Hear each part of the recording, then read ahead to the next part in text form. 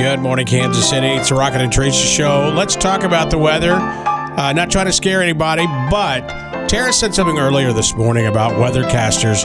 Usually there's one who says, I think we're going to miss this thing. We're going to be okay.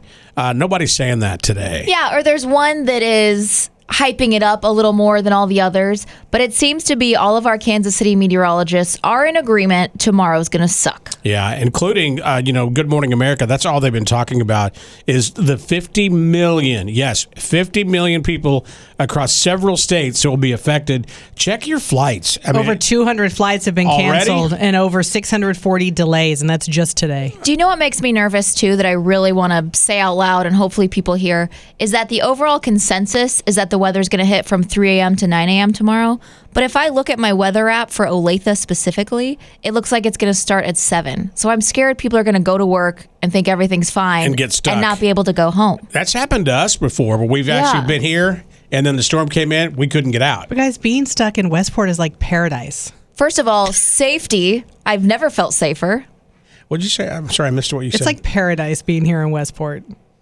There's no place nicer. Ready for your daily dose of weird, oddball, or bizarre? We just can't make this up on Mix 93.3. All right, so did you see the big victory parade for Argentina winning the World Cup? There were actually people that started jumping from bridges and overpasses onto the open air bus that the players were riding on. And they finally determined it wasn't safe for them. So then they put the players in a bunch of helicopters so they could at least fly over the city and see all of the festivities. It was absolutely gorgeous to see how that many fans were there. Did you know that when Messi was holding the World Cup up, that photo was the largest download photo on Instagram ever? Yeah, cool. It went huge viral. And also, they've been really sharing the story of him and his wife. I guess they've known each other since they were 9. Oh, no way. It's a true love story. Very, very sweet.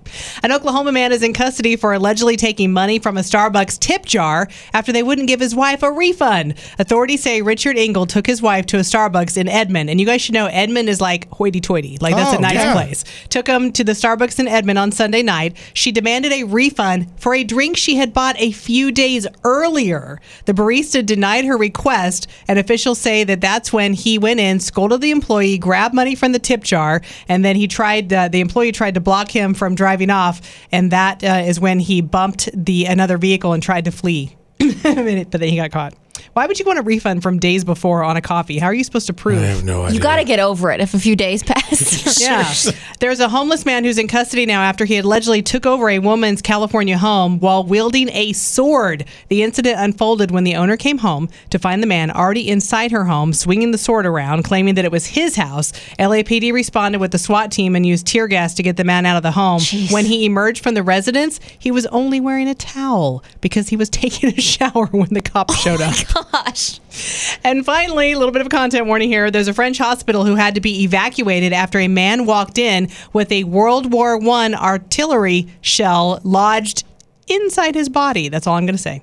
The 88-year-old man went into the hospital to have the explosive removed from his body, but instead triggered a bomb scare. Patients were evacuated and bomb disposal experts were called in. The experts soon determined that there was little possibility it would explode inside the man, and doctors were allowed to remove it. By the way, the World War I shell was 8 inches long and 2 inches wide. Oh.